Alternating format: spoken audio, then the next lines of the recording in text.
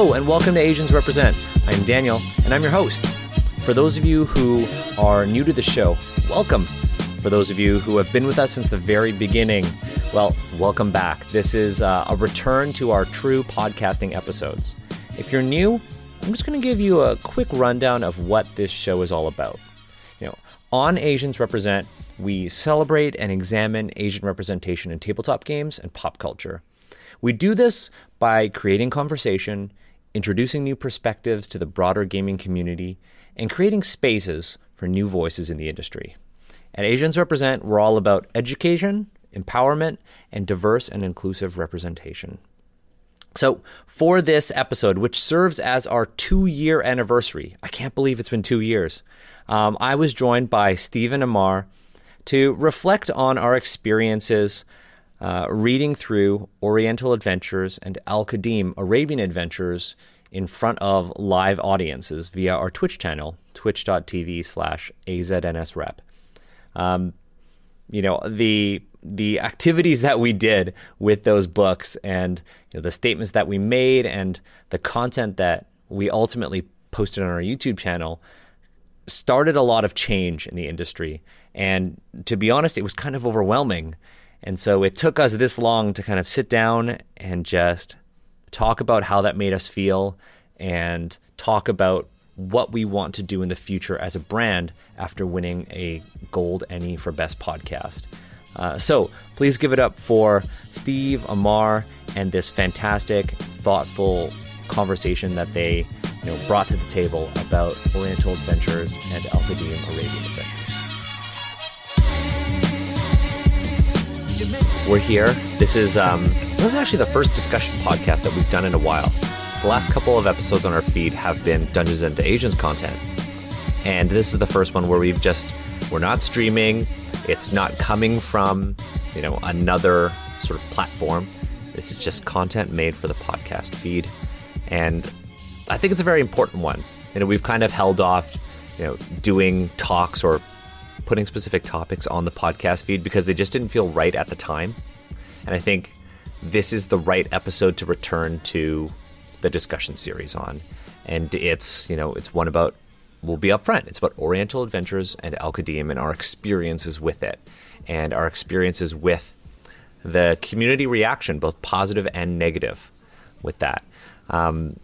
Before we start though, I will say a lot of our success at the Ennies, I have to say, is due to, the work we did with these books. Yeah. So first of all, Steve, Amar, congratulations. Right back at you. Holy crap. Congratulations. We are now the Gold-winning podcast. It's such an honor. It's just so mind-blowing to me. This is amazing. It's crazy. And I think for the first podcast episode return, I think it's fitting that we talk about, one of the things that contributed to this sort of surge of new listeners, new viewers, and now that we're a stream, new watchers. Mm-hmm. I said viewers. I guess viewers, I meant YouTube. But you live audience members. So yeah, congratulations to the two of you on, being a part of this. This is crazy. I mean, we started Asians Represent with the idea of just we're going to do this once a month and we're going to talk to some people and that'll be it. And then all of a sudden now we're okay, we have at least 4 streams a month. That means 4 additional YouTube videos. And we have 5 streams a month because that's 4 L5Rs and 1 Al-Qadim. Mm-hmm. And then I guess 6 if you count Dungeons and Asians or anything else that we do. Mm-hmm. Our content output has skyrocketed since the quarantine. Mm-hmm. Because we have the time, we're all at home. Mm-hmm. And because we want to be connected, we want to connect with our communities, and we can't see other designers because there are no conventions. Yeah, and this was a promise that we made a little while ago too. That as much as you can hear our voices and hear about our experiences through that, it's important for us to be visible as well. I think Jade was the one who pointed that out. That was Jade. And we are filling out that province right now. That's what we're doing. Yeah. I think before, you, myself, or Agatha, like even talked about like doing a stream. Jade was like, "Yo, we should make a Twitch account. We should do something with video." And we were like, "We'll get to it." And Jade made, like you said, the really good point that we need to be visible. And now we're here. I'm curious, how do you folks feel about like just the whole Ennies and everything like that? I mean, I was actually on a panel on a separate, like not the Gen Con account, but I was on a separate panel literally up until the Ennies started. And then we ended the panel. I went and grabbed a drink of water and I logged onto Twitch to see the Ennies, and it was like, and the silver Ennie for best podcast goes to, and I was like freaking out. Oh, no. And like Sarah was here and she was like, she put her hand on my chest, and as I was sitting in this chair, and like my heart was just like duh, duh, duh, and you could see my heart like pounding. And then Robin said, and the gold Ennie stays in Toronto. Whoa. That's what he said. And he's like, and it stays in Toronto. And I was like, it was really weird because when he said it stays in Toronto, I was like, my first reaction, and I don't know if this is sad or not, but my first reaction was, is there another podcast that's based in Toronto? That was my first reaction. And that's because of just how a small section of the community reacted to Oriental Adventures. Mm-hmm. And this is my segue into our later topic, but the question still is out there. How do you two feel about this? Steve, this happened on your birthday. Yeah, so this was really bizarre for me because, you know, I unplugged from social media, the internet, for my birthday weekend. My partner and I, we had like a lot of plans planned up to do during quarantine, just in our own home. But that was really, really nice. And then I see a message really, really late because I was just like checking my phone right before bed, which you shouldn't do, but I do it anyways, and slap on the wrist. But Dan, you were like, we just won gold, and I knew exactly what you meant. And I am still processing it because what does this even mean? Like, and I mean that in a lot of different ways, because it's a signifier that the work we're doing is seen, which is very, very good for me, because there are often times where I kind of like end streams and I'm like, wow, I'm going to get lambasted by the old guard, or we can give them whatever label they are comfortable with, but I'm going to get lambasted. And am I ready to like log onto Twitter tomorrow morning and deal with a lot of this? And by deal, I mean read and consume and listen, block, mute, whatever I need to do. And this was a nice kind of way to be like, you know what, Steve, it's seen and people want you to continue. Mm-hmm. And that felt really good in the heart and the soul. That's fantastic. Yeah. For myself, I actually was helping somebody move the whole day, but it did happen to be Eid, which is a celebration that Muslims kind of engage in. I've actually been estranged from my family for some time, so I was feeling kind of lonely and kind of like, I don't feel so great about this. But then I heard about this and I was like, right, I have my Asians represent family to celebrate this day with as well. And it was just absolutely, I totally did not expect it either. I'm still kind of processing and getting used to it. But I will say this, I'm really, really excited for what this means for the message that we have been trying to put forward, the conversations that we've been trying to start. That now, sort of with this,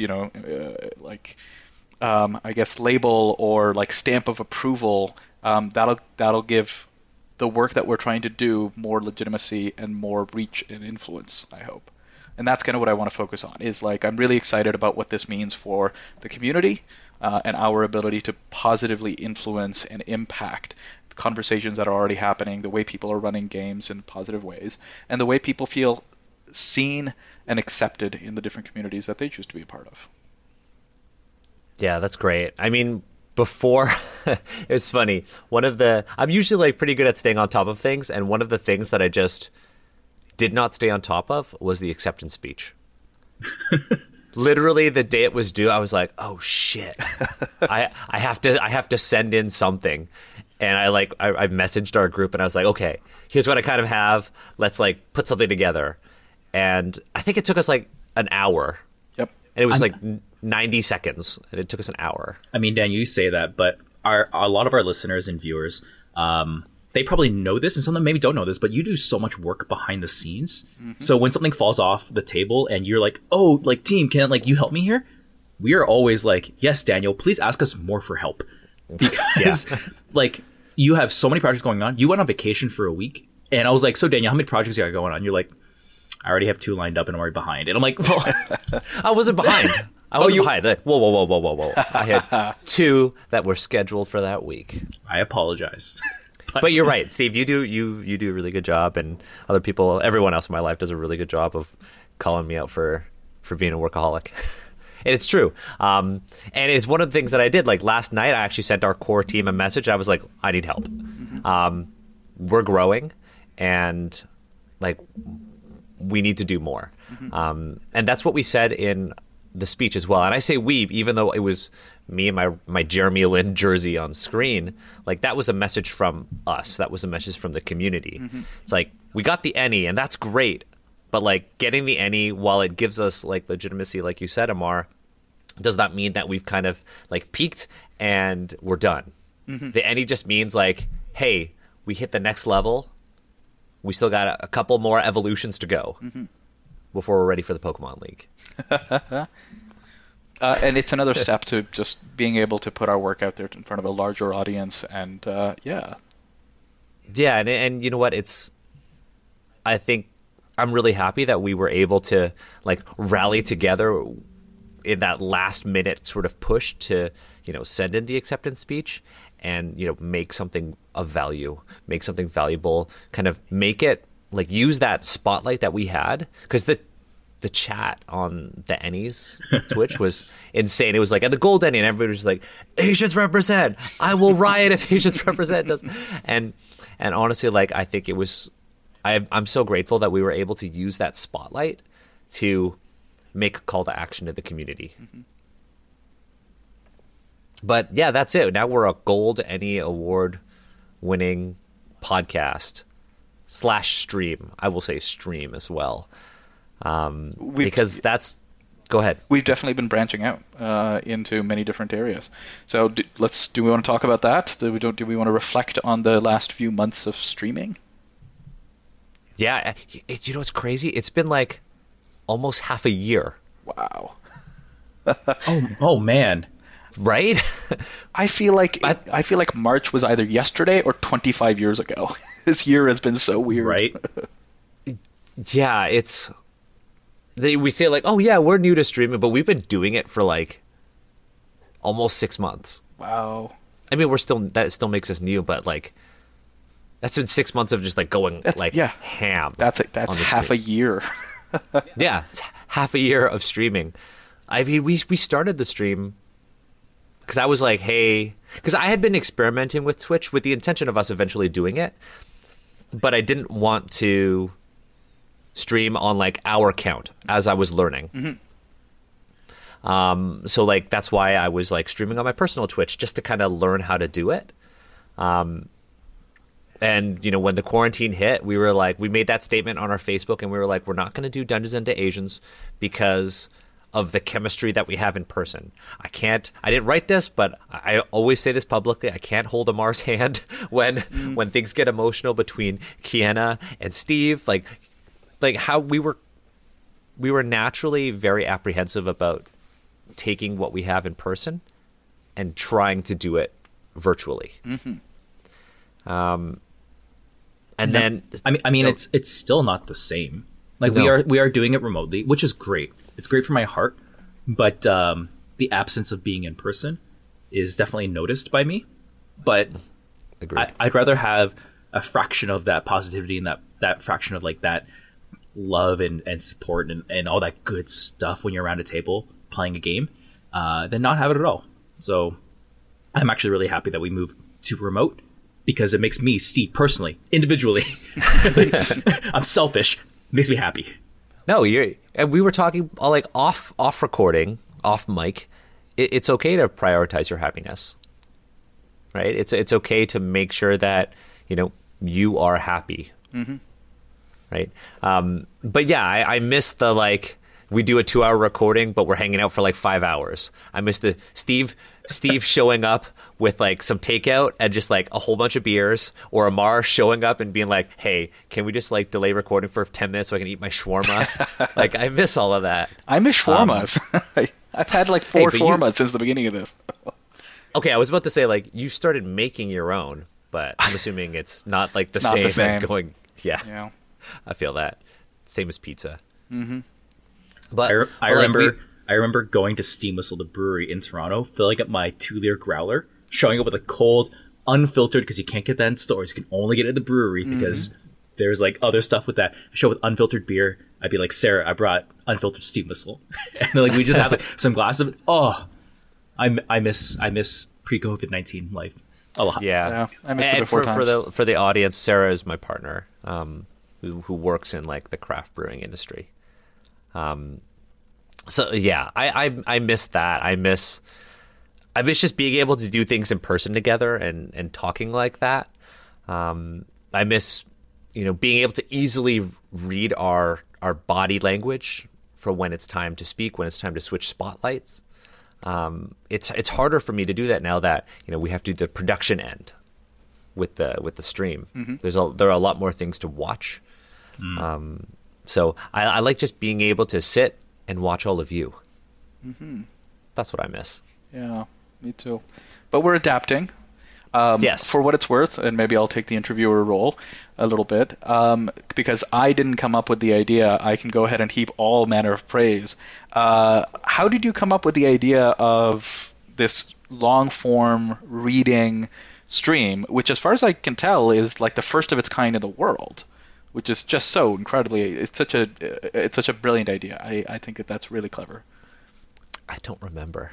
Okay, it just came do to you you. remember? I remember. So I actually do think it is one of the first critical reads that gets streamed. So generally when you do a critical read, you want to read the entire text, and then like make your notes and what have you, and then kind of like publish it as an essay form or something like that. And that has a lot of merits and a lot of values and what have you. And then there's like dramatic readings, and those all exist and they're all very valuable in their own ways. But a critical read live is not something that's done very often, and we'll talk about this. It has problems. Like, there's definitely ways that like it has weaknesses, but the way the stream works, if I remember correctly, Daniel, you basically like tweeted. I think it was a throwaway tweet. Honestly, you're like, "Hey, I'm gonna do a live reading of a book. Here's a poll. What do you want me to read?" And everyone was like, "Oriental Adventures, AD&D." And it was like 50% of people were like, "Yeah, do that." And then you're like, I don't want to do this alone. Steve, you do some streaming. Can you jump on this? I'm like, heck yeah. And if you watch OA1 with that lens, you'll see that Daniel and I just kind of like jokingly like dunk on it. We had talked about it in the past, and Daniel's like, Steve, we are not going to get past page 10. And I'm like, challenge accepted. We didn't get past page 10. Yeah. I don't think it took us a very long time to get past double-digit pages. Yeah. Well, there's a lot of groundwork, it seems like, that needs to be laid in the first few pages. Like the concepts need to be explained, and then you can apply those concepts later in the book.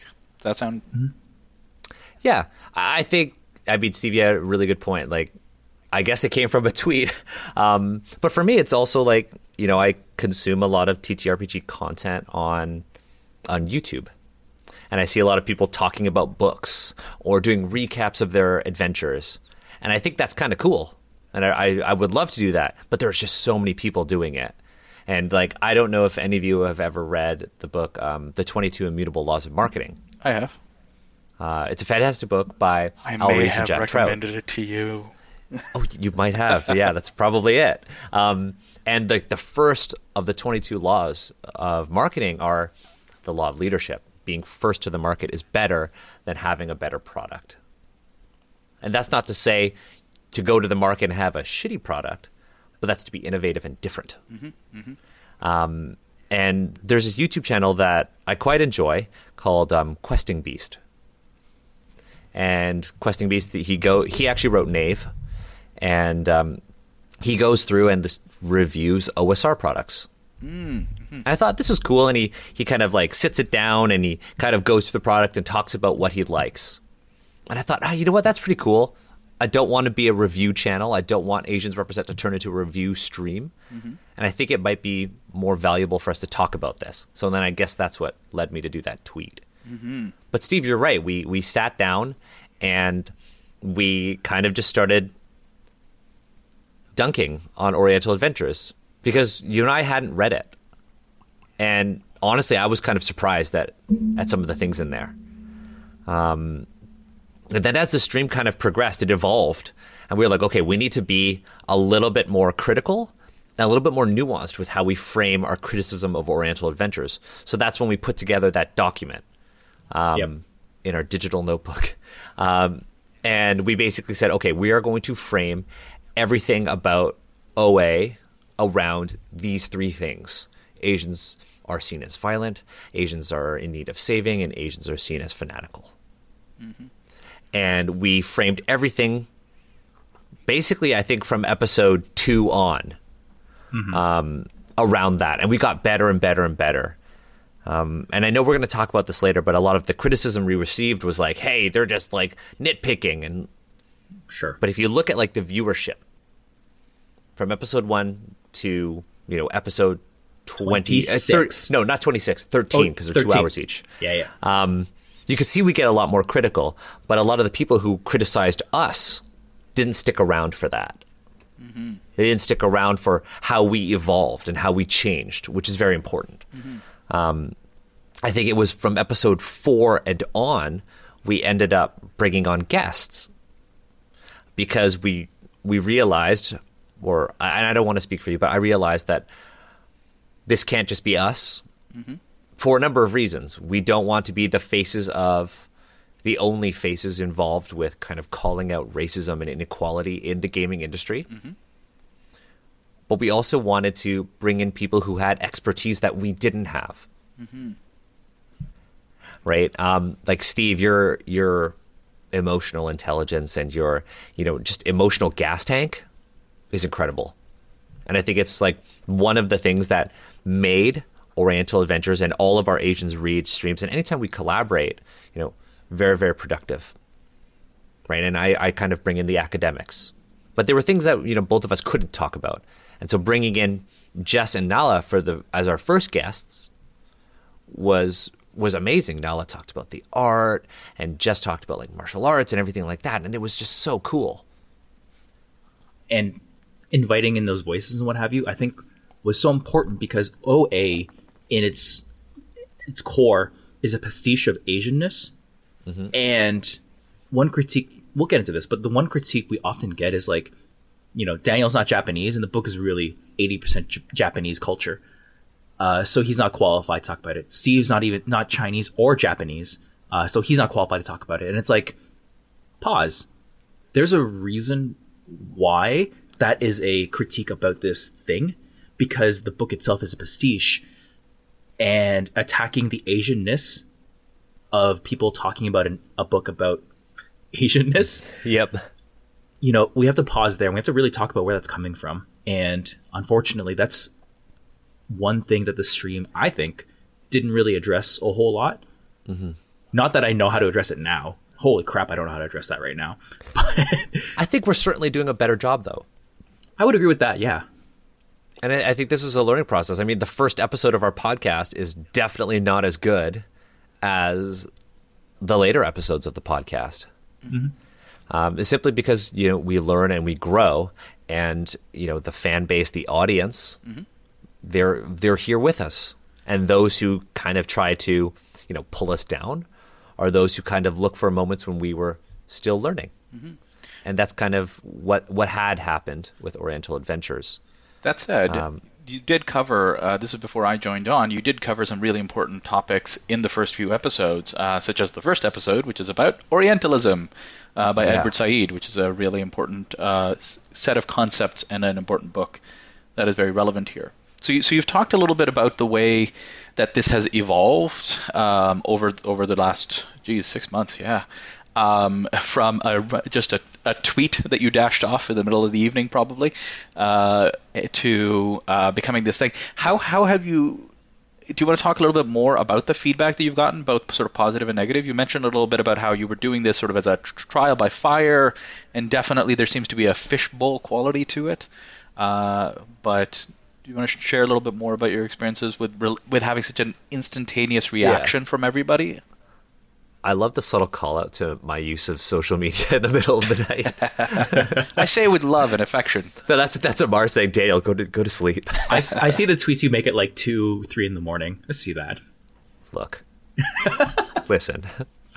You're a machine. I'm not calling you out. I support this. I will literally see a tweet from Daniel at 2 in the morning, only to get woken up to like an 8 a.m. message. And I'm like, I can do math. I know how much sleep you got, and it's less than what I think you should be getting. Oh yeah, I don't sleep, and it's because I've just got so much in my head that I want to put out there. But I mean, Steve, do you want to answer Amar's question? I was just commenting on how I felt called out. Well, I mean, I know we get a bit of that with like Twitter and stuff like that, but we record this podcast, and then a couple of weeks later it goes live, and then we maybe get some feedback on it. But the Twitch stream seems to be so much more just instant feedback all the time. How do you think that has been different? How that has affected the evolution of this? I think it's more the YouTube than the Twitch. Oh yeah. Yeah. So what you'll see is the people who catch the show live. They're people who are like, we really, really love the stuff you're doing. We want to catch it right out of the source. They want to consume it right then and there. And they also get a little bit of benefit of being able to talk and chat. You'll see that in most of the streams, we don't respond to chat directly. And that's because at the time we were still kind of learning how to juggle these two inputs. And later on, as we go through, we have more guests to kind of share the critical read burden. That gets a little bit easier to digest. But generally, the Twitch chat is quite positive and a lot of like head nodding, which is good. But also, it creates that kind of fishbowl effect. So I get that and I see it. If you switch over now to like YouTube comments, you'll see episode 1 has a ton of, I'm not going to use the word toxicity, but maybe misplaced anger and frustration with our stream. I think there are a lot of sources of frustration and anger that could arise from us kind of learning that format and kind of going through it and kind of framing it as a late night evening tweet to dunk. So I get that. And then you get on Twitter and you get some feedback where people are basically arguing about whether or not the stream has any value. That's kind of tough. And then what'll happen every once in a while is that Daniel and I will get like tag teamed into a conversation where it's like, oh, we're arguing about this one little piece. Here's Steve. Steve, can you comment? And that can be very difficult sometimes. Yeah. Yeah, I think like echoing that. I mean, the Twitch chat is interesting, and I will say that experience has kind of changed a bit since we started doing L5R. But when we were doing OA and when we were doing Al-Qadim, I think it's really cool because everybody's there and they're kind of sharing. Like, when we were talking about certain AD&D things, and somebody in the chat will like write in a comment and be like, "Hey, it's actually this," and we'll be like, "Oh, okay, cool, that's awesome, thanks." And that's kind of the opposite of like all of the people who either DM me on Twitter or comment on YouTube being like, comeliness, was in Unearthed Arcana before it was in like Oriental Adventures. Therefore, it's not racist. Missing the point where, with comeliness, we mentioned, hey, using these stats and the language behind that has a secondary effect on an Asian reader. But we're able to have those conversations on Twitter, Twitch, and it's honestly really nice when we see folks like Dan Dillon who tune in.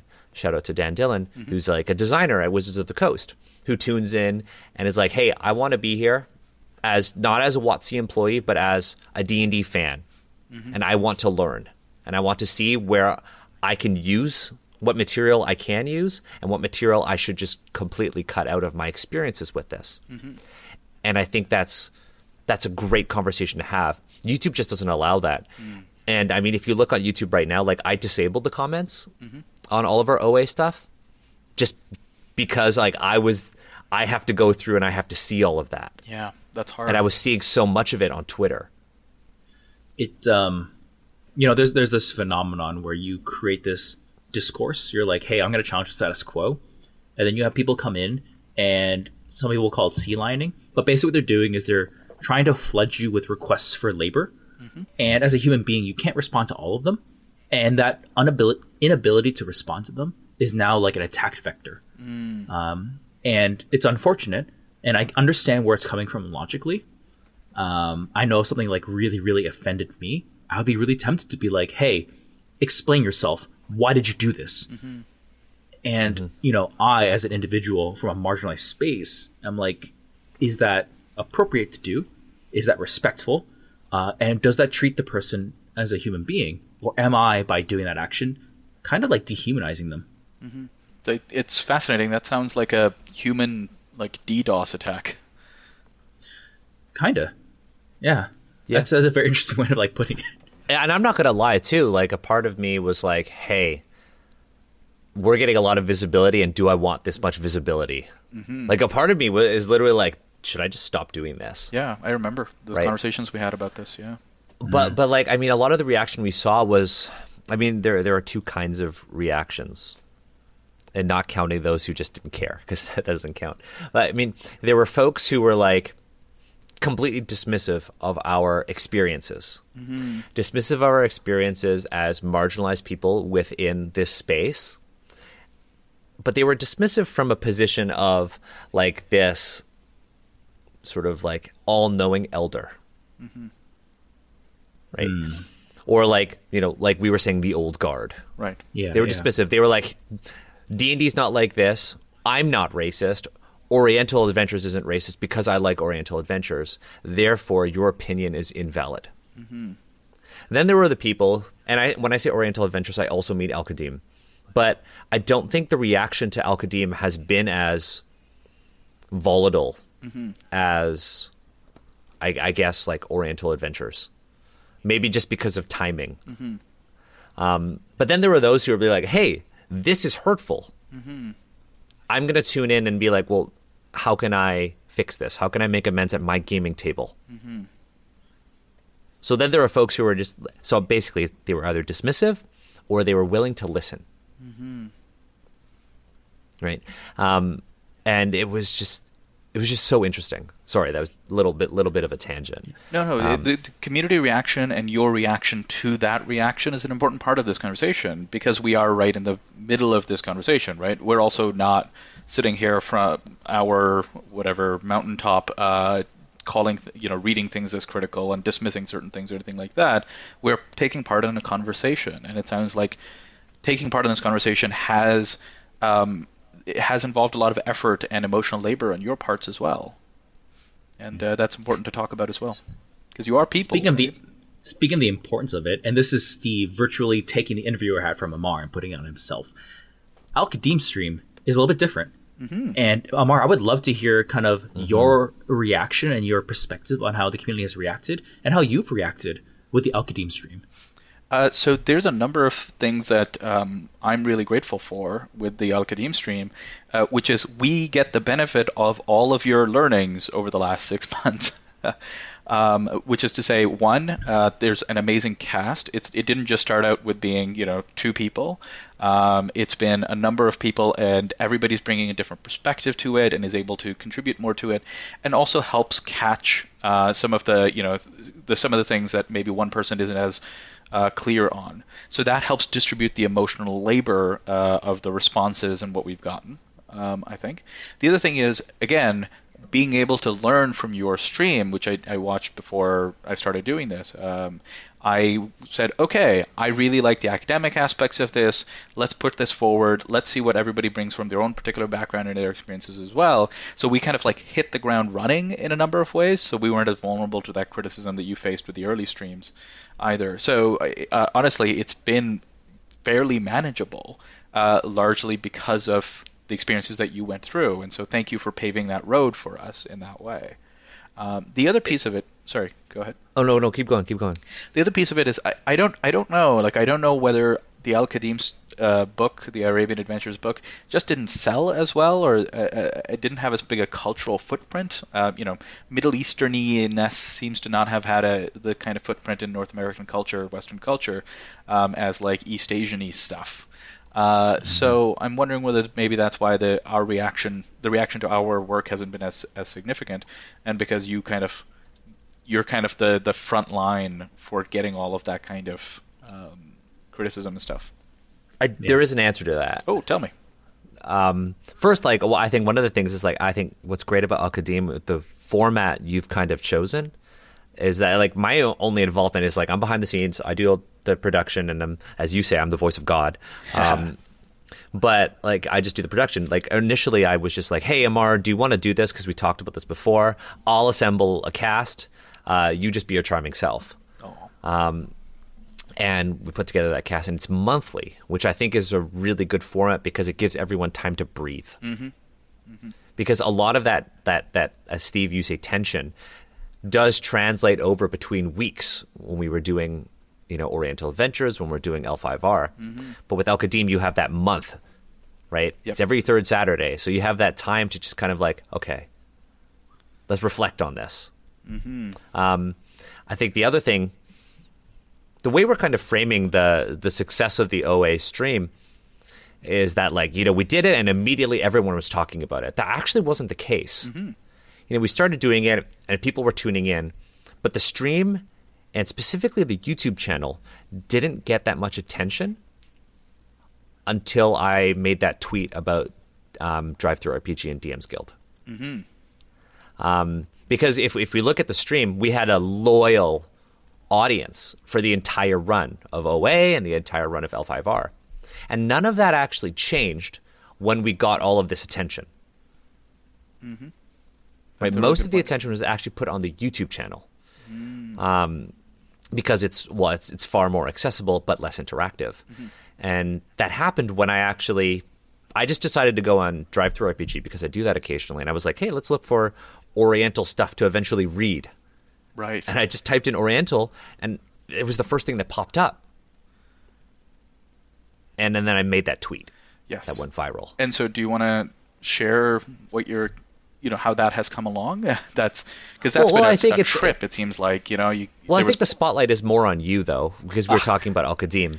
But this is more of an answer to why Al-Qadim hasn't received that, I don't want to say negative attention, but that attention from both sides of the community. Mm-hmm. And it's because we started doing Al-Qadim post that tweet. Yep, definitely.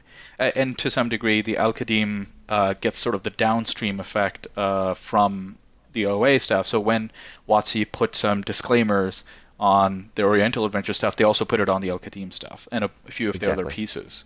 So, we're sort of not the leading edge in some ways. I think maybe that's kind of why the reaction has been a bit different. Don't get me wrong. As you pointed out, especially in the Twitch, the people who are tuning in to catch it live are definitely the core, people who are really interested in this, really excited about this, really want to engage with this. So that's been really great. The feedback in the chat has been just really quite incredible, and often there's fact checking, which is just fantastic because I love learning new things.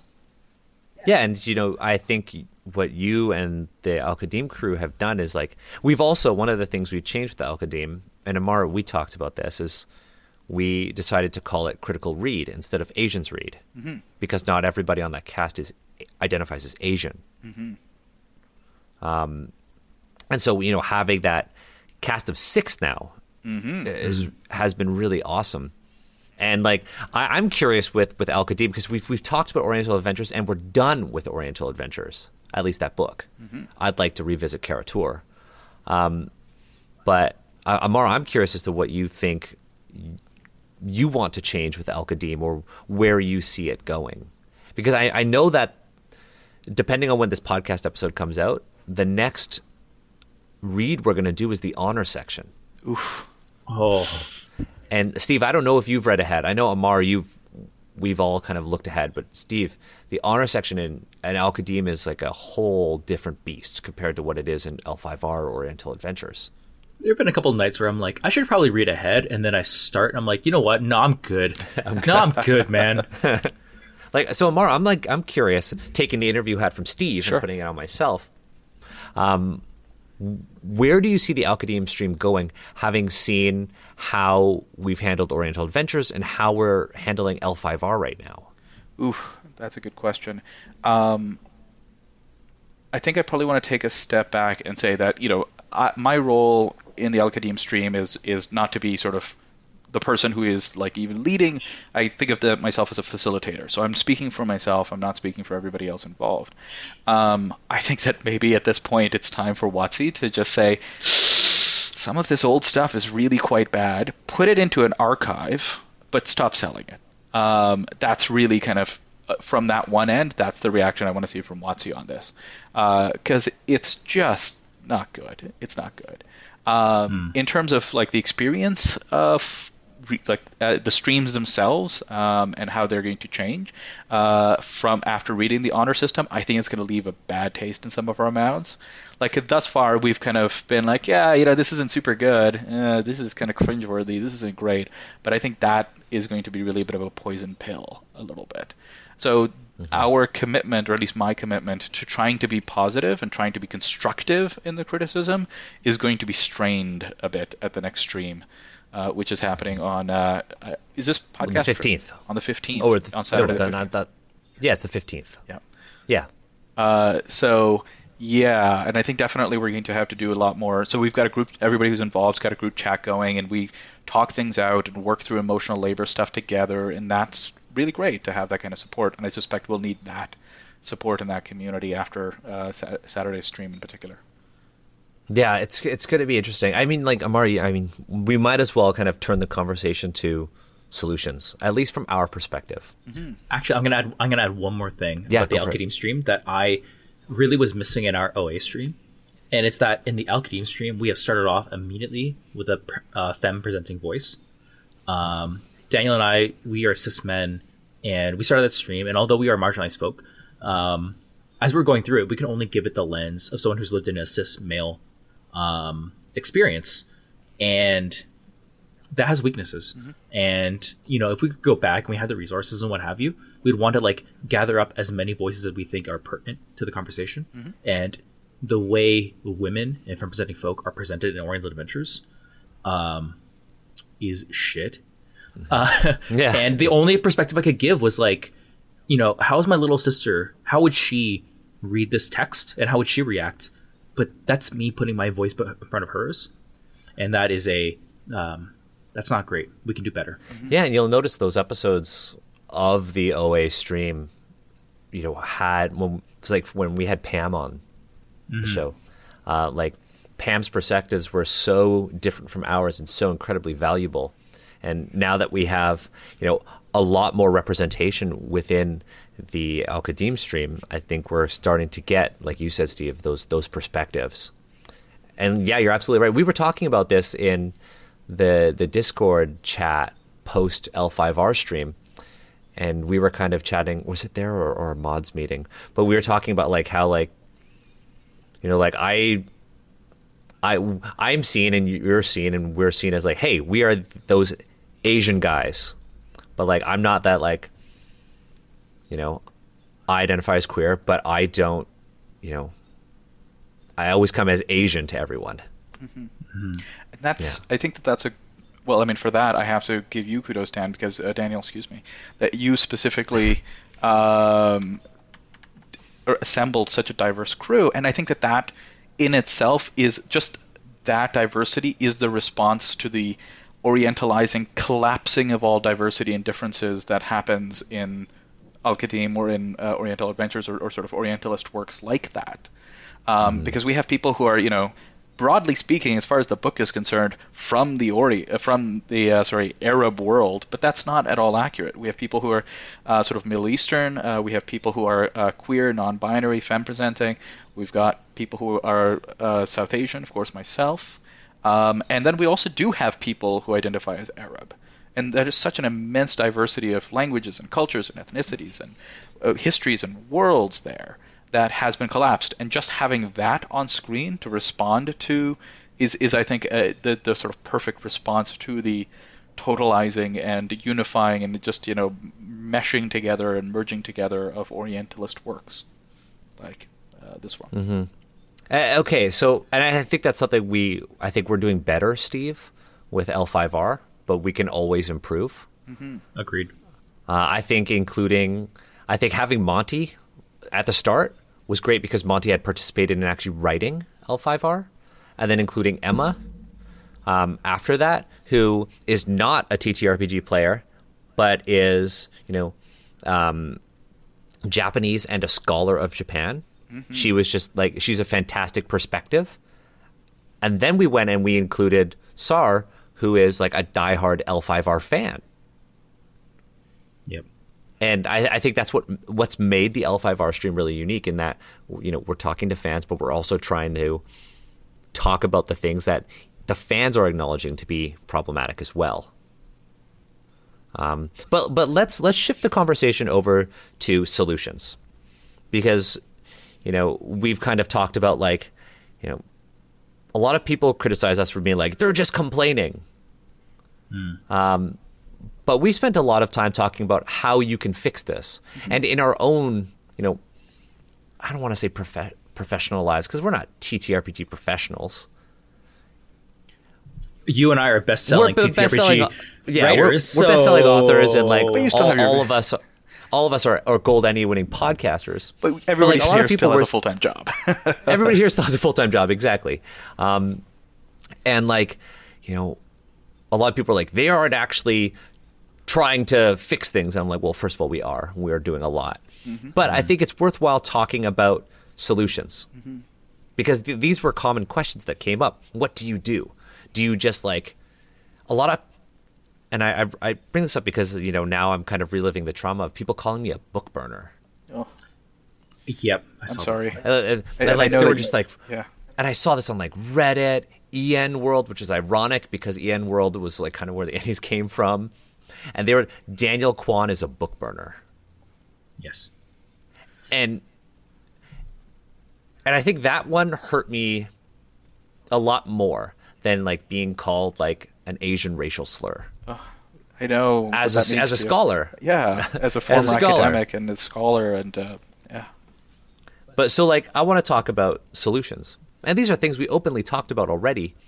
Mm-hmm. But I think it's worthwhile for us, as we reflect on our concluded Oriental Adventure stream and reflect on our ongoing Al-Qadim stream and prep for future streams. Mm-hmm. Right? So I'm going to be all elbows. I'm going to be fucking get in here.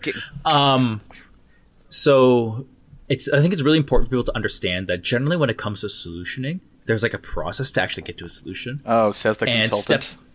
Says the consultant. Mm-hmm. The first step is to acknowledge there's a problem. And like, you have to acknowledge it. That is often harder than it seems, but it's actually one of the easier steps. Mm-hmm. The second step is to desire for change. Because if there's no desire for change, you can't change anything. So what you'll see in Daniel and I as we go through, and Amara in the Alchemy stream, is we're building up the acknowledgement that there's a problem, and then trying to build up desire. And those are the first two steps needed to actually cause any change. Mm-hmm. So everyone who's like, oh, it was so easy to criticize, so hard to solve, it's like, well, actually, it's a process. And expecting human beings to jump right to the solution is not a great way to frame it. Mm-hmm. And I see it all the time. People are like, well, you're just complaining about it. And it's like, I don't feel like I'm complaining about it. I feel like I'm building up the acknowledgement that the harm is being done. And what I'm trying to do is to acknowledge the desire that it should be changed. Once we're there, then Consultant Steve is like, let's get into solutioning. Mm-hmm, mm-hmm. Mm-hmm. Definitely. For at least for the Al-Qadim stream, and I again want to heap praises upon Daniel for the group that he has brought together. We have people who are settings writers, we are people who are game designers, and so we are doing that as we go along. How would you rewrite this? How would you change this particular mechanic or this aspect of the setting? And especially some of it is very interesting also because from a sort of general sort of TTRPG game design perspective, because we're also looking at pieces that are 20 years old, 30 years old in some cases. So how has game design shifted in the last 20 years? So that's also another interesting aspect of the conversation. Mm-hmm. So, no, absolutely. So, okay, I want to talk about a couple of things that have been brought up. And, like, folks from Wizards of the Coast emailed me directly and were like, what can we do? And I immediately was like, okay, I'm taking this to community because this is not a Daniel decision, right? This is a decision of like the team. This is a decision of the community, and I want everyone's input. A couple, a lot of people on Twitter, when this was a huge hot topic conversation, were saying, okay, first things first, book needs to be demonetized. Okay, because Wizards is currently profiting off of racist depictions of Asians. Racist and very harmful depictions of Asians. This clashes with their own very, hollow statements about diversity and inclusion and how they treated like Orion and anything like that. So there was talks about demonetizing Oriental Adventures and Al-Qadim and all of those legacy products that basically were founded on stereotypes. Then there's, of course, the talk about the disclaimer. And I think the talk about the disclaimer needs to be addressed in tandem with the idea that the book needs to be removed. And this is where a lot of people, were very upset. Right? The disclaimer was honestly, I think it sucked. Because, especially on Oriental Adventures, it appeared at the very bottom, far away from where you could actually make the purchase. Because you could if you just log on to DriveThruRPG, you go to Oriental Adventures, you don't see the disclaimer at all. You see it when you're searching, but you don't see it on the page. You actually see it after the history of how 3 white dudes wrote this book. Mm-hmm. But I think that, the idea of removing the book is a very complicated one. And at least my calls were to remove this from commercial channels, i.e. demonetize them, and move them to an archive, an accessible archive. Yeah. Because we do run into this issue, and this is where people were calling me a book burner, of media erasure. Mm. I think from their perspective, they were like, I love this thing, and everybody should love it as I love it. And you are trying to get rid of it. Therefore, you are a book burner. But what I think we were trying to say is, media erasure is very dangerous and dishonest. And you can't do better unless you know what you need to do better than. But in order to have that perspective, you need to do so from a place where education and learning can happen and harm can slowly be unraveled and, deconstructed. So this is where that idea of this archive comes into play. Yeah. And I don't know how you folks feel about that. An archive with, say, annotations, a corporate sanctioned page, not, a fan brand like us.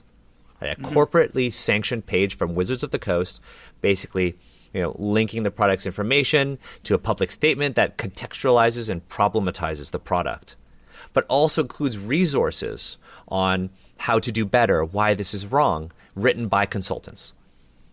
Mm-hmm. Yeah. There's an... Sorry. No, Amar, I want you to go. Please go, Amar. Well, so there's a really interesting and slightly weird tension at work here, which is that the hallmark of our culture, which is to say, TTRPG culture, is controlled by a corporation, who, FYI, is owned by Hasbro. So, there's a really weird tension here that, unlike a lot of other places where culture kind of exists outside of that whole system, that's happening here. But, so we are kind of asking a corporation to do the thing that is against the corporation's interests. But I think that they should acknowledge, I think WotC kind of does to some degree, but I think that they should be more aware of their position, not just as a for-profit entity, but as the creator of TTRPGs, just with Dungeons & Dragons with the first edition there, and take a more active role in that curation and that historical aspect of their existence, right? Like the reason why their brand has any value today is because of that history. And I think that the archive is, in my opinion, the best sort of solution that is kind of the halfway. I think it's a good, not compromise. That's not the word I'm looking for here. It's a good solution for multiple competing issues that are at play here. I think it keeps the book available for scholars and for historians and those of us who are interested in TTRPG history, or the people who are interested in that. It's also available for people who maybe still want to run it, and then it'll be available for free for them if they're so inclined. Just don't invite me to that game. But then it's also so it doesn't get rid of it. It doesn't bury it. It's not trying to suppress it. But at least they're not making money off of it, because that's just, come on. There's like harm happening here, and you're making money off of it. That's just not a good look.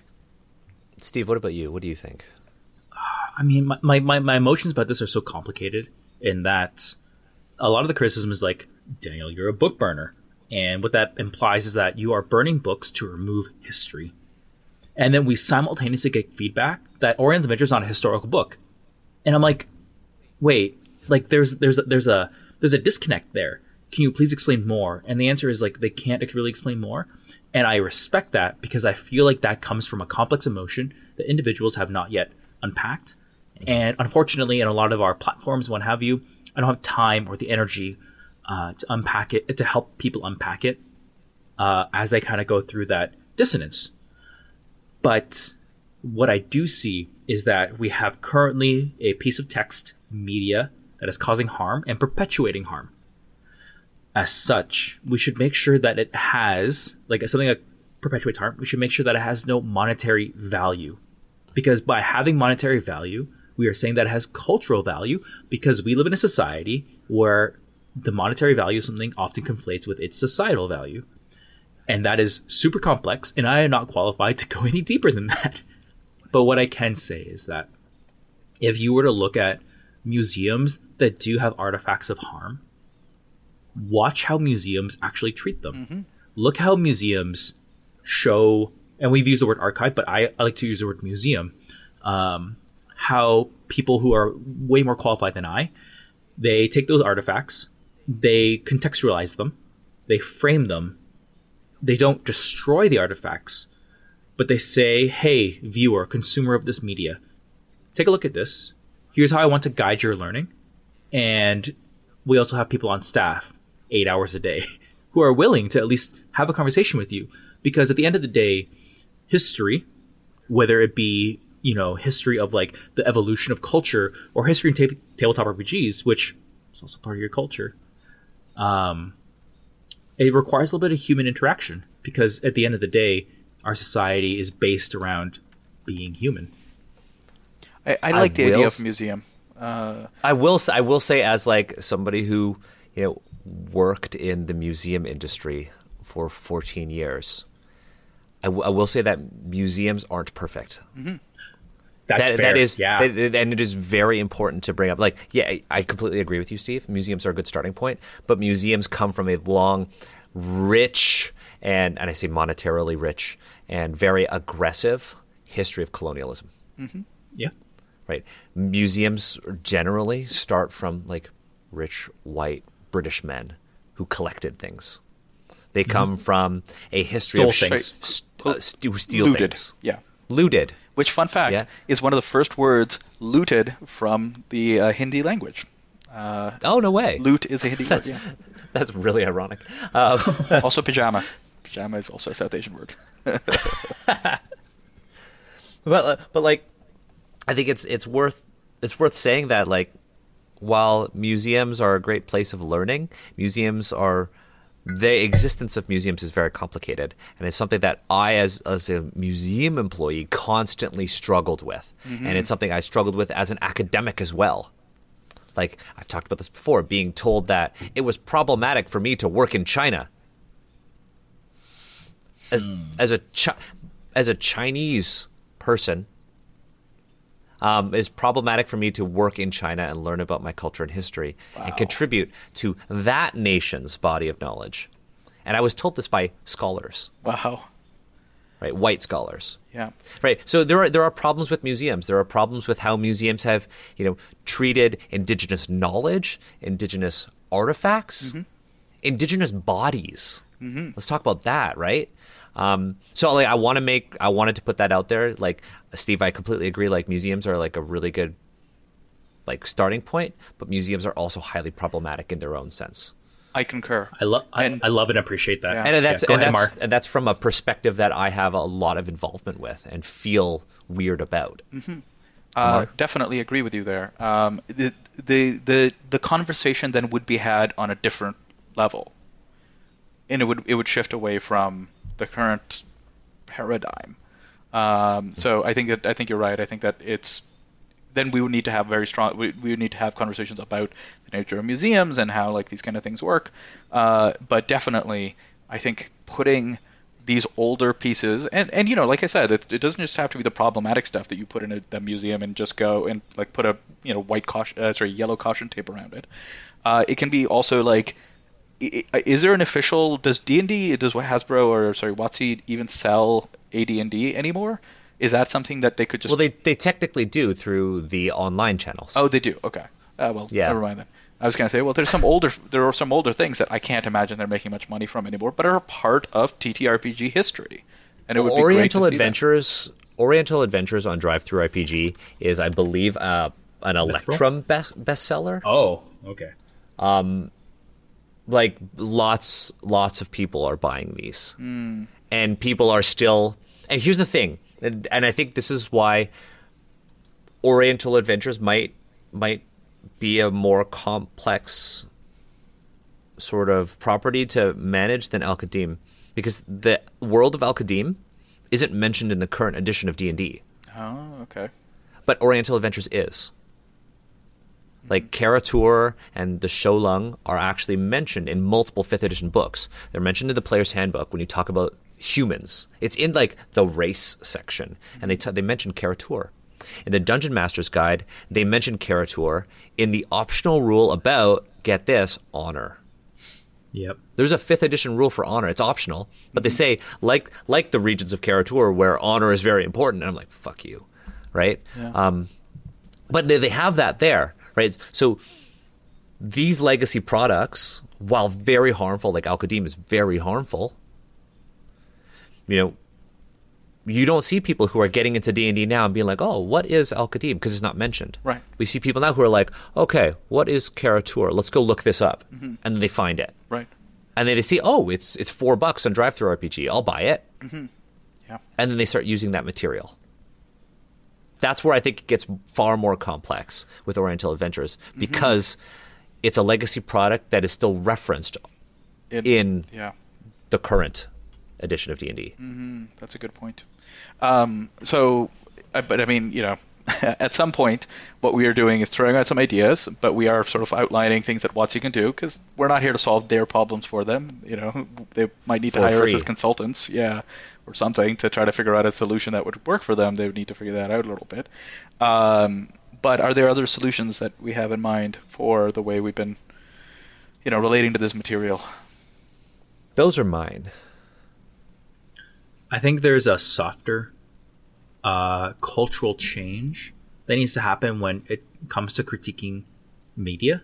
You'll see this is perpetuated all throughout TV and movies, and now tabletop RPGs, I think, has like had their time in the limelight, where it's like the way we critique things requires quite a bit of effort in order for you to be constructive. Daniel and I have put in a lot of hours. Amar, you put in a lot of hours of critiquing things in what we feel are respectful ways. Yeah, we have to take breaks every once in a while and just like dunk. Just kind of get it out there. Just like, this hurt me and I want to express that, and the harm is then reduced a little bit. But I think there's a wider group of people who need to understand that when it comes to critiquing something that does you harm, a lot of energy has to be put into it. And it might be that you are an individual who maybe has never had to put in that much energy to critique something, knowing these other factors, which we've talked about in the last hour or so. Yeah, and I will say, when we talk about dunking, because this is something that's come up a lot, it's like, look, we're not only are we expressing how this has harmed us, but we are also trying to provide solutions. And I think that's very important. So I think we should move on. I think we should move on to questions, because a while ago I put out a tweet. Last month I put out a tweet and basically said, hey, we're going to do this... we're going to do this podcast, and we're going to... Do you have any questions? I didn't tag Amar in it. I should have. But this was about OA. But I would like to think that these questions also extended to Al-Qadim. Amar, I'll send you the link. Please and thank you. So, Steve, are there any questions that you wanted to start with? Like, we could maybe go one question each and kind of do it that way. Yeah, I mean, I want to go through every single question. Yeah, we I do have time too. for that. Just like go down the list here. Yeah, let's start from the top. Let's start with Mark, who is an Emmy winner himself. Yeah, he's a cartographer. Mark Richardson. Yep. Mm-hmm. Steve, do you want to start with the first one? Yeah. So the first question is: can you talk about community reaction, both bad and good, including any harassment you got, just for perspective? I feel like we've done a little bit of that, but Amar, Daniel, anything you want to add, just based on that prompt? No, I think I've said my piece about that. Gotcha. Mm-hmm. What was the most WTF moment of your reads? I love how you said WTF, not what the fuck. We can swear on this podcast, right? Yeah. We can swear, but I like the oomph of WTF. It's like, hey. Okay. This is how we speak. Okay. So, I mean, Steve, you read the question. Do you want to provide the first answer? Yeah, it's comeliness. I get that it's not from OA particular, but and we get nailed for this all the time. It's not from OA. It's from Dragon Magazine, which is a supplement to Dungeons and Dragons. You have to subscribe to it. Mm-hmm. But comeliness has the grossest intersection of sexism and racism I have ever seen in a tabletop RPG, and it is inappropriate to comment on comeliness as a purely racist piece of critique, the source of critique, and ignore the sexism in it, and ignore how racism and sexism coincide in an overall system of oppression. I could go my entire life without ever hearing how comeliness is not originally from OA and die happy. Yep. I would have said the same thing. I guess I'll say something that was more of like, if it's a WTF moment, it was a moment that I was like, oh my God, this is so stupid. There were two. The first one was chopsticks listed as a weapon. The second one was in the last section of the Oriental Adventures Handbook. We had Paulina Prastupa and Drew Kwan on. We were reading about like the introduction to the world of Karatur. And they mentioned that everybody eats rice, which I hated, because that's like just this broad stereotype about Asians. Mind you, I love rice. And then they basically said there is this greeting that everybody in Karatur does. And they say, have you eaten rice today? That is how they greet people in Karatur. And it's just, for me, that was more of like a casual, like, oh my God, I can't believe that made this into the book moment. Yeah. So that one is more of like, this plays off of pop culture stereotypes about Asians. And I agree with Steve. That one is a what the fuck moment about like, wow, this is unbelievably racist and sexist. So I guess mine is a WTF and Steve's is like a what the fuck.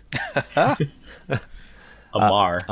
Pass. And I guess yours extend to OA or AQ if you want. Right. I mean, there's stuff. You know what? I think that because this is an ongoing series, we will find more like bigger stuff, especially because Honor is coming up. I'm going to say it's going to be the Honor one. But Steve, there's another line to that question. So what are the common threads between OA and other things you're reading? For example, L5R and Vampire and other like works of Al-Qadim. And then it goes on. It's safe to assume white dudes designers are going to keep doing Asian-inspired RPG content. What are the concrete steps you tell them to do if they were respectfully pursue these ideas? Okay. Do you have an immediate answer? Because I have one. I'm going to throw out a quick thing to the response about what are the common threads between OA and the other stuff you're reading. Mm-hmm. And I think the answer to that is Orientalism.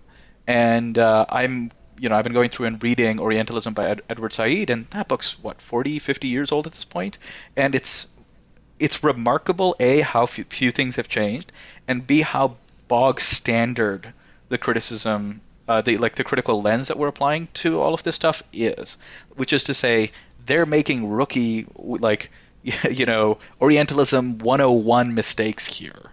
None of this is like deeply subtle.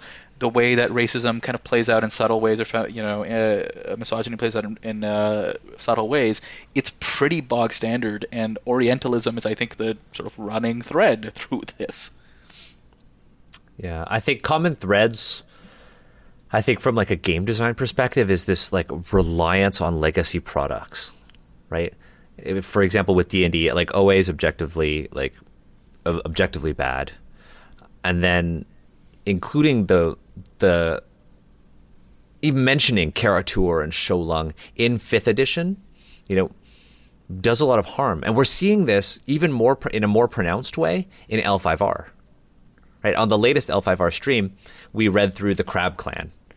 And we talked about all of the different Crab Clan families and everything there. And Sar, who is one of the regular guests on the stream, showed us this art. And the art had a character who basically had a Fu Manchu mustache. And we were like, oh my God. And Sar was like, yeah, this is from the AEG days of L5R. And then Sar said, wait, hold up. Here's something from the L5R, I think it's the LCG or the RPG, because, I mean, the art is kind of the same for both. They literally reuse things. And it's the exact same character with just a less subtle Fu Manchu mustache. So I'm seeing this thread of, legacy products having an effect on the current edition of it. Mm-hmm. Right? In terms of like, safe to assume like white dude designers are going to keep doing Asian inspired content, what steps would I tell them? The first one, like include Asian creators from the very beginning. Asian creators cannot just be relegated to cultural consultants. You can't just bring us in as like a stamp. Right? While having a cultural consultant is extremely valuable, especially if you started the project before you even brought in somebody, I think bringing an Asian creator from the ground up is super important. Mm-hmm. On top of that, you can't take these existing properties like D&D and put an Asian skin over them. Right? We talked about this on the latest interview with Banana Chan about Jiangsu and why that is such a great product. And it's a great product because not only is it, obviously an Asian Chinese product, but in its core, its framework, its mechanical structure is also Asian. Mm-hmm. In how the dice work, in, the rolls and everything like that. Right? Yeah. That's the biggest flaw I see to anything Asian in D&D. I will say D&D because it's like, hey, here's this Asian campaign setting, and there are elves here, or there are orcs here. Mm-hmm. That's a whole other talk, right? Steve? I love the imagery of Asian skin because if you take that literally, that it has a very deep meaning. And the fact of the matter is that in today, as we record this in 2020, Asianness is not your skin. There's something much deeper going on. So when you design a game to talk about Asian experiences, it can't just be a skin over top. There's like a core there that we need to talk about. Mm-hmm. And ignoring that core does your product disjustice. Yeah. 100%. I concur. Let's move on. Yeah. There's one question, though, and I think it's an interesting one, because we always talk about positives. Steve, you made a very strong effort to make sure we talked about positives. Give us, and this is still Mark, give us one thing you really liked, something that might have even even accidentally been kind of a cool idea, even if the implementation was less than ideal. And I don't know, like, Amar, if you want to bow out of this one because you're just kind of getting into Al-Qadim, or if you have anything. Well, I mean, I appreciated that there was an awareness of the religious issues at play in sort of the Middle East and so forth. Like, I don't think that their response was entirely perfect, but I appreciate that they, A, recognized it, and B, didn't just stumble into the very basic rookie mistake of just putting in, like, a Islam analog and forcing that down people's throats in Al-Qadim. Mm-hmm. How about you, Steve? I love this question. Holy crap. That's a good question. The best thing for me, bar none, is there's a section in OA talks about festivals. And it talks about how the GM should be trying their best to include festivals into their worlds. And at those festivals, include stalls where people give the players free food. Just like food to eat. And I'm like, I don't know, but it felt like kind of throwaway because it wasn't given a lot of text or a lot of space. But holy crap, if you're looking to expand the cultural diversity of your group, for me as an individual, put fucking food in it. Food is the eat your way through culture. Like it is the best way of doing it. And man, if you have someone who's marginalized and you just ask them about like food they like that is not like westernized or whitewashed or all that kind of stuff, just like what is the food that makes you think of your own culture, you're going to get some very heartfelt emotions. So OA did an amazing job of just enabling that storytelling. And I use that. I took that from Oriental Adventures and use it in my games because it's great.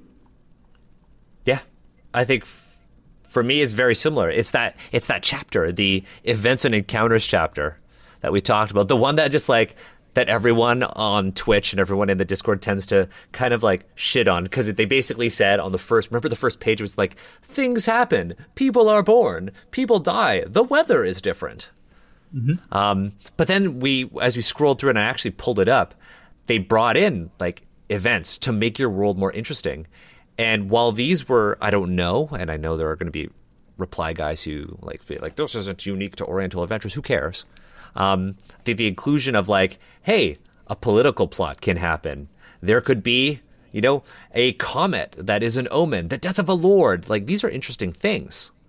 Totally. There were some really bad ones, like Maiden of Virtue. Maiden of Virtue. But like the idea of like, hey, there was a major battle happening and the PCs could stumble upon a battlefield. Like, that's a cool visual. Or like, hey, there are natural disasters. There are, I like this one, and it's recruiting. People are trying to recruit you for a military. And whether or not you're on board with that makes it narratively interesting in the game. Yep.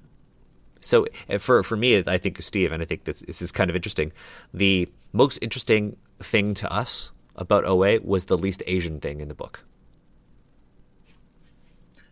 I don't know if there's a least Asian thing, because I feel like festivals and like celebrating festivals, if you go through like D&D's history, you don't see that kind of stuff except in what I would call like ethnically focused supplements. It almost feels like celebrating is like something that should be focused on if you're going to focus on like an ethnical or like marginalized folk type situation. Challenge me on it. I would disagree. That's how I view it. I would disagree. I mean, I get your point of saying like you don't see this in RPGs, but the idea of festivals is not an Asian thing. Like, people have celebrations in every culture, right? Whether we label it a festival or not. But the exchange of goods and the exchange of food and the exchange of culture through performance is not something unique to Asia. Yeah. I got you. Yeah, that's just where, and I think another thing, just to kind of go back on one of the things I think we improved on disagreeing with each other. In that we were publicly disagreeing with each other and having a conversation about it. I think that's really important. Segue here. I think that as we started here, we wanted to really agree with each other and kind of like boost each other's voices. That is rooted in like some other microaggressions and like other systemic oppression. But as we kind of gained viewership and from that power and positions of, speaking about this and having that clout, if I can use that word, we became more comfortable being like, Daniel, your Asian experience, Amar, your Asian experience is different than mine. And y'all, we got to respect that. Mm-hmm. So, let's move into, I'll read the next question. Or Amar, if you're on the thread. I am. Can I pick any of them, or would you like me to read the... Just pick any. You know what? Let's just do that. Because this podcast is going to go for a real long time. Yep. Sorry, 1 second. Do y'all need a hug? Always need a hug. I always did. That's Adam Ali. Yeah, that's Werewolf Feels, who's joined us in the new Al-Qadim stream. More specifically, how do you folk deal with the content after recording stopped? Did you need to decompress, and if so, how? So I'm gonna start with this one. Yeah, go ahead. It's actually the way I kind of handle the post-stream debrief is rooted highly in safety tools, in the safety toolkit that Kiana Shaw and Jessica, Jess, Lauren, Brian, Lauren, yeah, thank you. it's all good. Kind of laid out, in that it's really important that you understand that when you go through something that's this heavy and like it requires emotional investment like this, that you check in constantly, make sure there's always consent, and you make sure that at the end of it, people get the resources and support that they need in order to continue living in a comfortable, happy way. So at the end of every single of our streams, and this is often kind of cut for production reasons, and I understand that, Daniel and I reach out to our guests and each other to be like, hey, take care of yourself. I know we always say it, but explicit reminder, take care of yourself. And if you find yourself in a place where like the knotted emotions cannot be undone by yourself reflecting, reach out to us. We can't guarantee that we'll always have the emotional bandwidth to go through it and help you like detangle that. But I am telling you that I always try and be transparent and honest with you to help you through it, because I understand this is difficult. And to add on that, we started then saying the same thing, not only to the guests and to each other, but also to the audience. Because the audience were very much along for the ride with us. The first question is, yeah, I always need a hug. I do miss, one of the things I really miss, and this is not a slight to you, Steve, but I miss my Amar hugs. Oh, I like my Amar hugs. I'll tell you what, I've had one hug in the last 5 months. Yeah, I miss hugs too. Yeah. I say this constantly, but the reason I work out so much is so that I can give the best hugs. That's the only reason I work out. You do give really good hugs. You do give good hugs. In retrospect. They are great hugs. How, in terms of personally how I do it, I know, Steve, you play Dota after. I was playing League of Legends after. But it's not a comment on game choice. It's also a source of tension, but we'll talk about that in a different podcast. That's a different podcast. But like, I was like, you know what, I'm going to step away, I'm going to play games, or I'm going to engage in something that I think is a good representation of Asian culture. That was something I started to do. Amar, how about you, post Al-Qadim? So I have to be honest, I find streaming in general weirdly completely exhausting. Just, I don't know, emotionally or something. I guess there's a sense of like performing and stuff. So while we do, after the Al-Qadim stream specifically, we do have sort of a brief debrief, and I make myself available for that. And we just kind of chat about how it went, and like if there's anything that came up, any feedback, and sort of thoughts for next time and so forth. That's an important part for, I think, as a group that we all do that. But for me personally, after that, I usually just like step away from as much technology as I can and just read or something. I just need like the rest of the day to turn inwards and kind of recuperate a bit for me.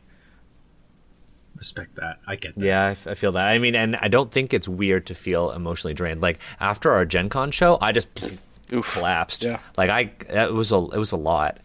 Which, by the way, we didn't even talk about, but that was amazing. Apparently 5,000...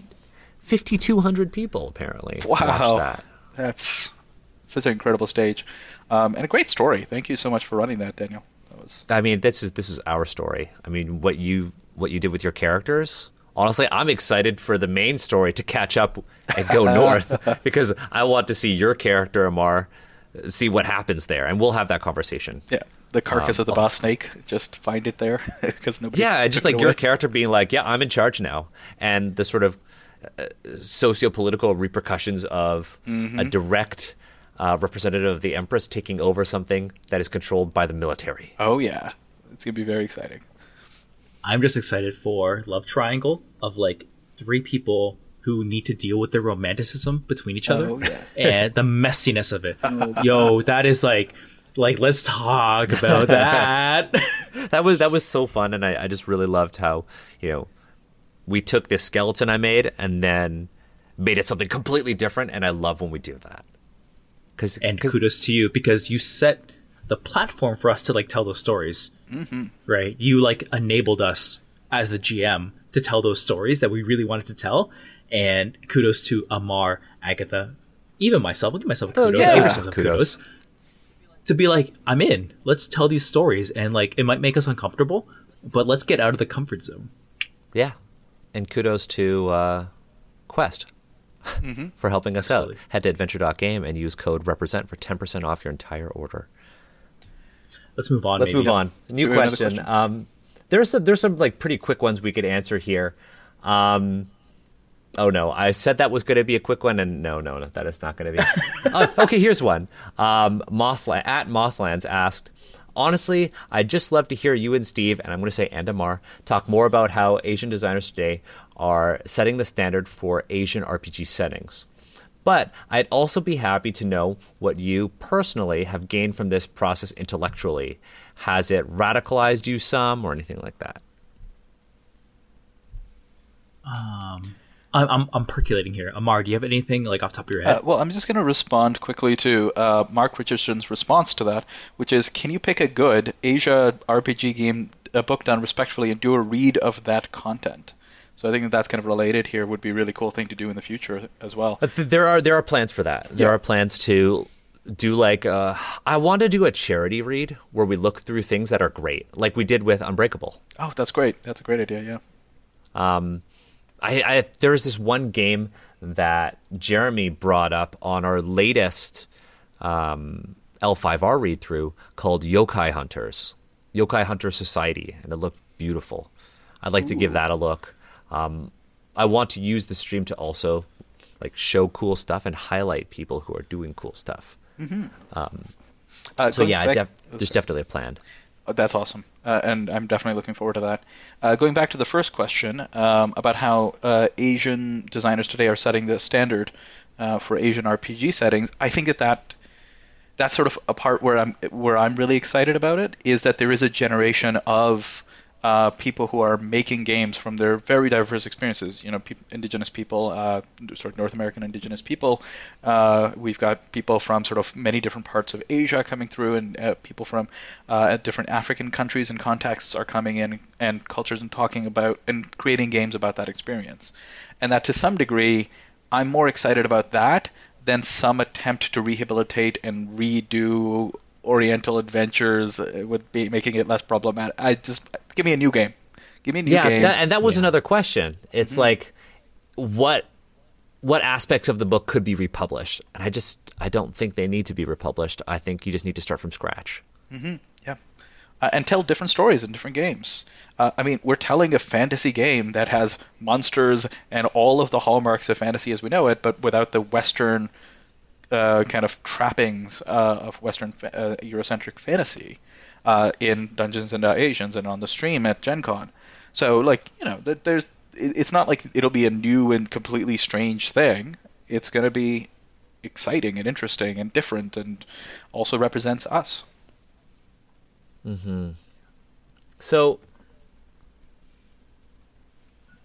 I'll dive into this because I'm a baby man when it comes to like tabletop RPG design.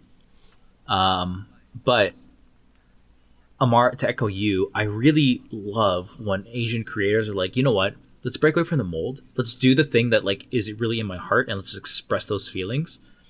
And I see that in a ton of indie RPGs, and I really love to see it. I think what we've done here is begun to deconstruct some of the gates that would prevent other people from necessarily making content that is what's reflective of what's in their heart.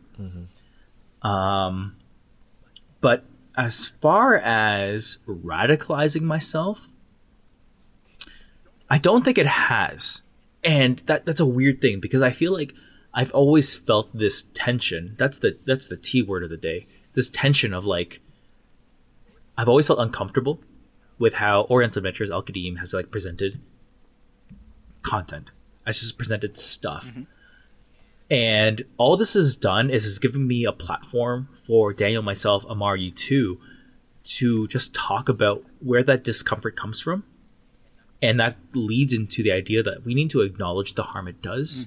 And we need to discuss and understand the desire for change. And that is part of the process. We are in the middle of the process, and this experience has radicalized me in that I now see the process for what it is and why it's so important.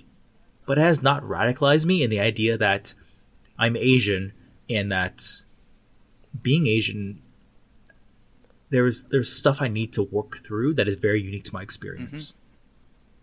Yeah, I don't think it's radicalized me either. I just, we started Asians Represent for this reason. Like, I've always been like this. Intellectually, though, I think it has changed me. I think it's changed me because I left academia. I was a scholar of ancient Japan and China. I spent I have a master's in Japanese archaeology, and I spent 5 years doing Chinese archaeology and working on a PhD, which I finished writing, and I dropped out after I finished writing. But I thought I left that behind me. And, I kind of, kept up with that because of Dungeons into Asians. But doing these streams has inspired me to do more and more research. Like right now, I have 4 books next to me right now just on topics I want to learn more about. And I'm taking a more academic approach to my own game design because I want to make sure people learn. Like when I'm working on volume 2 of my Chinese monster manual zines. And the second volume just has so much more academic content to contextualize everything and explain things so that Oriental Adventures doesn't happen again. So I think intellectually, I have been inspired to continue being a learner. Because I still have to work through the trauma of being an academic and what happened to me as an academic. And Amar, as somebody you are very adjacent to all of these people, I think it's something that you can understand. I feel you. And a lot of academics too, like your circle. Yep. I do work at a university. Yeah. So it's kind of helped me process that trauma, the trauma of being a grad student. I understand that. Yeah. Yeah. Let's do one more question before we sign off. And I think that the best question comes from, it's one of the questions that Warlock Salarez, Alex White, brought up. Alex already asked if we would Alex is the one who asked about republishing and whatnot. But Alex asked a really good question, and that's what's next? And I think I'll frame this into what's next for... Let's do what's next for Asians Read / Critical Read. Oh, boy. I think I'll go first, and this might be a little word salad here. But what's next is that Oriental Adventures was released in the late 80s, which means it's 30, 20 years away from current how we consume media. I think that what's next is to continue to say, hey, these things that are the sources of a lot of our current modern concepts, they had effects. They had long-reaching effects. And it behooves anyone who is looking to make the space more inclusive to understand the sources of these harms we talk about, and to not necessarily make changes right now, because I've already said changes is a process. Solutions are a process. It behooves those who wish to make their tables and spaces more inclusive to acknowledge such harm exists, because once you do that, you will set yourself up to promote change. And at the end of the day, that's what we're hungry for. We want change. Yeah, I think that was great, Steve. For me, from producer Daniel, which has apparently become a thing, from the producer Daniel perspective, a couple of things that I want to do next. I'd like to revisit AD&D. I'd like to go through the Karatur, the Eastern Realms book.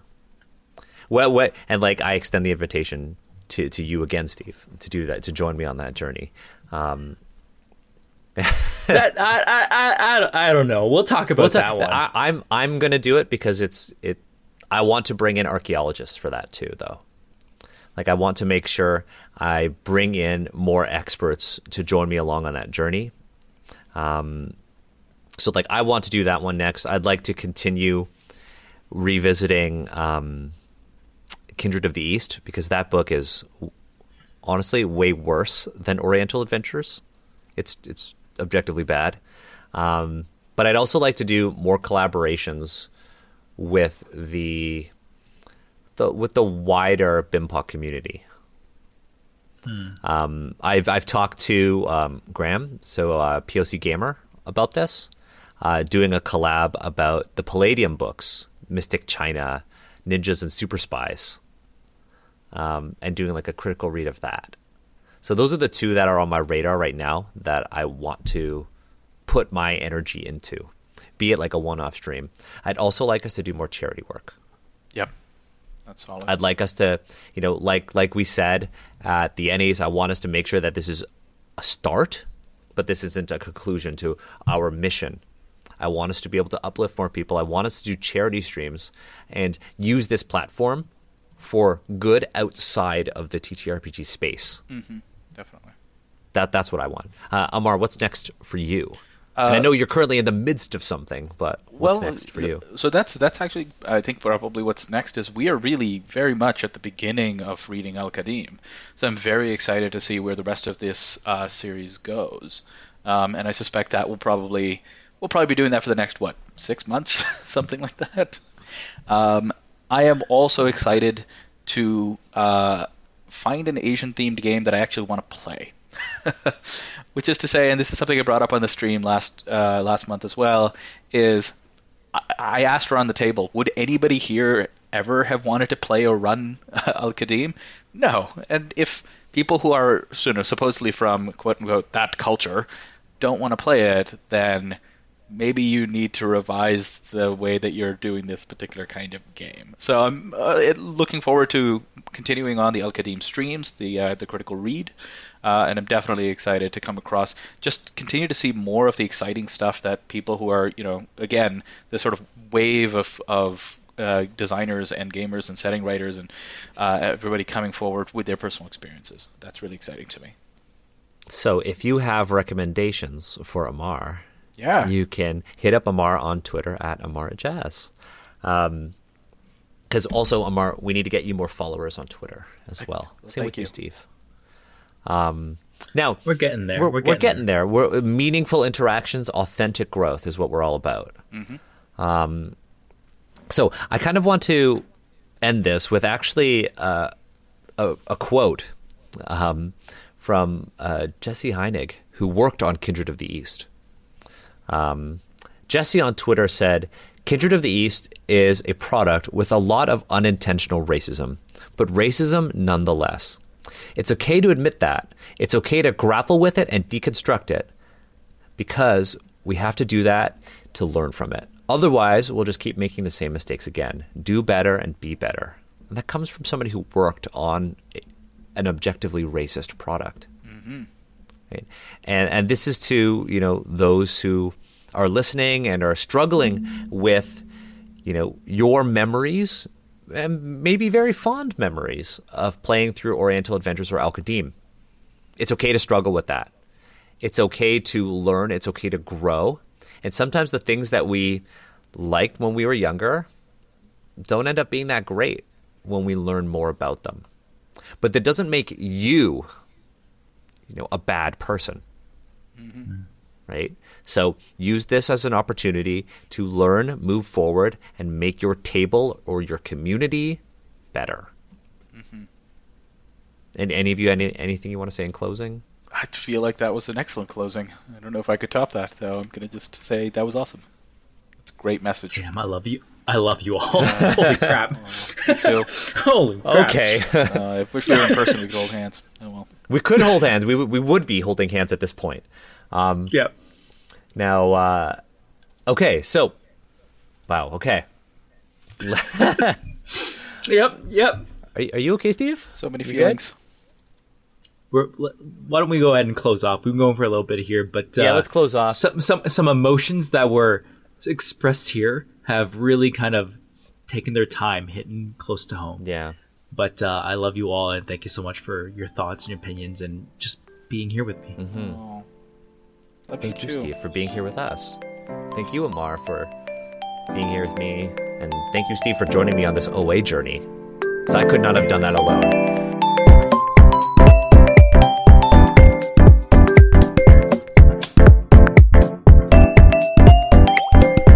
Thank you, listener, for tuning in. This has been an incredible journey just want to acknowledge that Asians Represent is part of the One Shot Podcast Network. And so big shout out to James Amato for giving us this platform and letting us do whatever we want with it. This has been great. So if you head to oneshotpodcast.com and you're looking for perhaps a new game system or a new experience, you could check out a lot of amazing shows like the Character Creation Cast, where Ryan and Amelia go through the character creation process for different RPGs without even playing them. I love it. I think it's awesome. And if you have any questions about this episode's theme, right, the Orientalism or anything like that, the games we discussed, be it, Oriental Adventures, Al-Qadim, or even the good ones like we're talking about, like Unbreakable, you can get in touch with us on Twitter at AZNSRepresent, or you can email us privately at aznsrepresent@oneshotpodcast.com. If you're interested in learning more about, these Orientalist works, you can head to youtube.com/aznsrepresent and watch our entire back catalog of streams if you missed it. We stream Asians Read every Friday at 7 p.m. Eastern. Right now we're reading through, and for the foreseeable future, we'll be reading through the Legend of the Five Rings core rulebook. So that's Steve, myself, and we have a shifting cast that usually includes Emma Yasui, Monty Lin, Saragas, and Jeremy Blum. And we're reading L5R. It's been a really interesting experience. Every third Saturday of the month, Amar hosts and facilitates an incredible Al-Qadim stream. We've got Ahmed, 20 Arabia RPG. We have Izza, who I think Izza's joined the show before, right? I believe Izza has been part of every single Al-Qadim stream. No, before Al-Qadim. Before Al-Qadim, yeah. Izza joined us on our 3.5 That's right. Tryst to talk about art, costuming, and art. Yeah. And that was one of my favorite streams. Yeah. Oh, yeah. That was a great one. And we should also revisit that book. So we've got Ahmed, we have Izza, we have Amr, we have Mariam, we have Adam Ali, and of course, Amar. You are just such a fantastic facilitator.